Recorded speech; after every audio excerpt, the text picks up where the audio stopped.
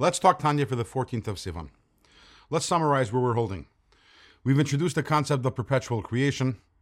We've explained that the implication of perpetual creation is Ein Oid Movade, that really there's nothing other than Hashem, and all of creation is just being projected into existence at every moment. And the fact that we don't feel that, and the fact that we feel ourselves to be independent existences, and we feel ourselves to be to have an identity, is because of the name of Elokim, or God's Gevura, which conceals the reality, which is that Ein Oid Movadi, that everything is nothing but a projection from God. The problem is that if we take this at face value, then it turns out that really everything is just Havaya. Everything is just God's creative energy. And Elokim, or God's Gevura, is only there to hide the reality from us. But the reality is that there's nothing but God.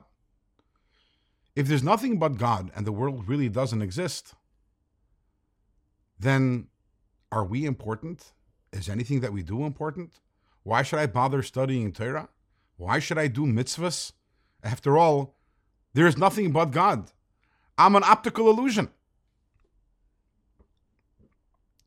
So to answer this question, the Alter Rebbe introduces a Kabbalistic concept called Oiros and Kalim. Oiros and Kalim translates literally as Oiros is light and Kalim is the vessels.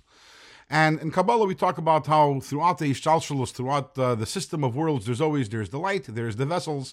And translating that for the purposes of our conversation, the light over here would be God's creative powers. That is the light that extends from God. The Kalim, the vessels, a vessel is that which conceals the light, is the name of Elokim, which conceals that light so that we're able to exist and we're able to sense ourselves as independent entities. Now, one of the classic examples of vessels, of Kalim, which is brought down in Kabbalah many times, is that of words. Words are Kalim. Words are vessels. What is a word? What are words? When you you string together a bunch of words and you make a sentence, a paragraph, is you're taking these words are vessels for your thoughts and your ideas. So words, oisios, words or letters, they are vessels. They contain within them spiritual content. But we already know that the creation of everything is through God's words. Ba'asara mamaris nivra olam, through the 10 utterances with which God created the worlds. So now we're confused. We thought that creation is from the light, and the vessels are only there to conceal.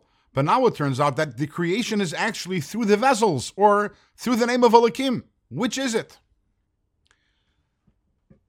And the Alter Rebbe explains that yes, the job of the vessels is to conceal, but that's not its only job. The vessels aren't only there to present an absence. They actually also do something constructive, which is the vessels are what channel the light and allow that light to become the creation that we have in all its multiplicity and variety.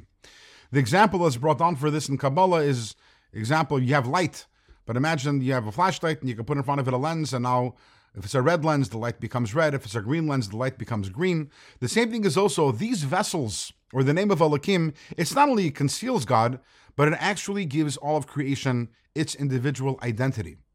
So, as it turns out, Elokim and the words is not only, they don't only do something which is, you might want to say, create a void or create a concealment, they're actually accomplishing something which is, from the perspective of the name of Elokim, creating something which actually has some sort of form and identity.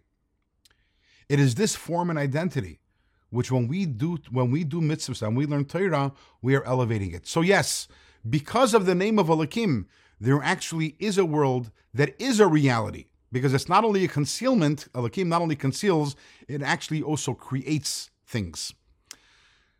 Based on this, which we just explained in today's Tanya, and also in the last few days, we'll be able to have a much deeper understanding of a somewhat puzzling statement of our sages, which we'll introduce, God willing, in tomorrow's Tanya.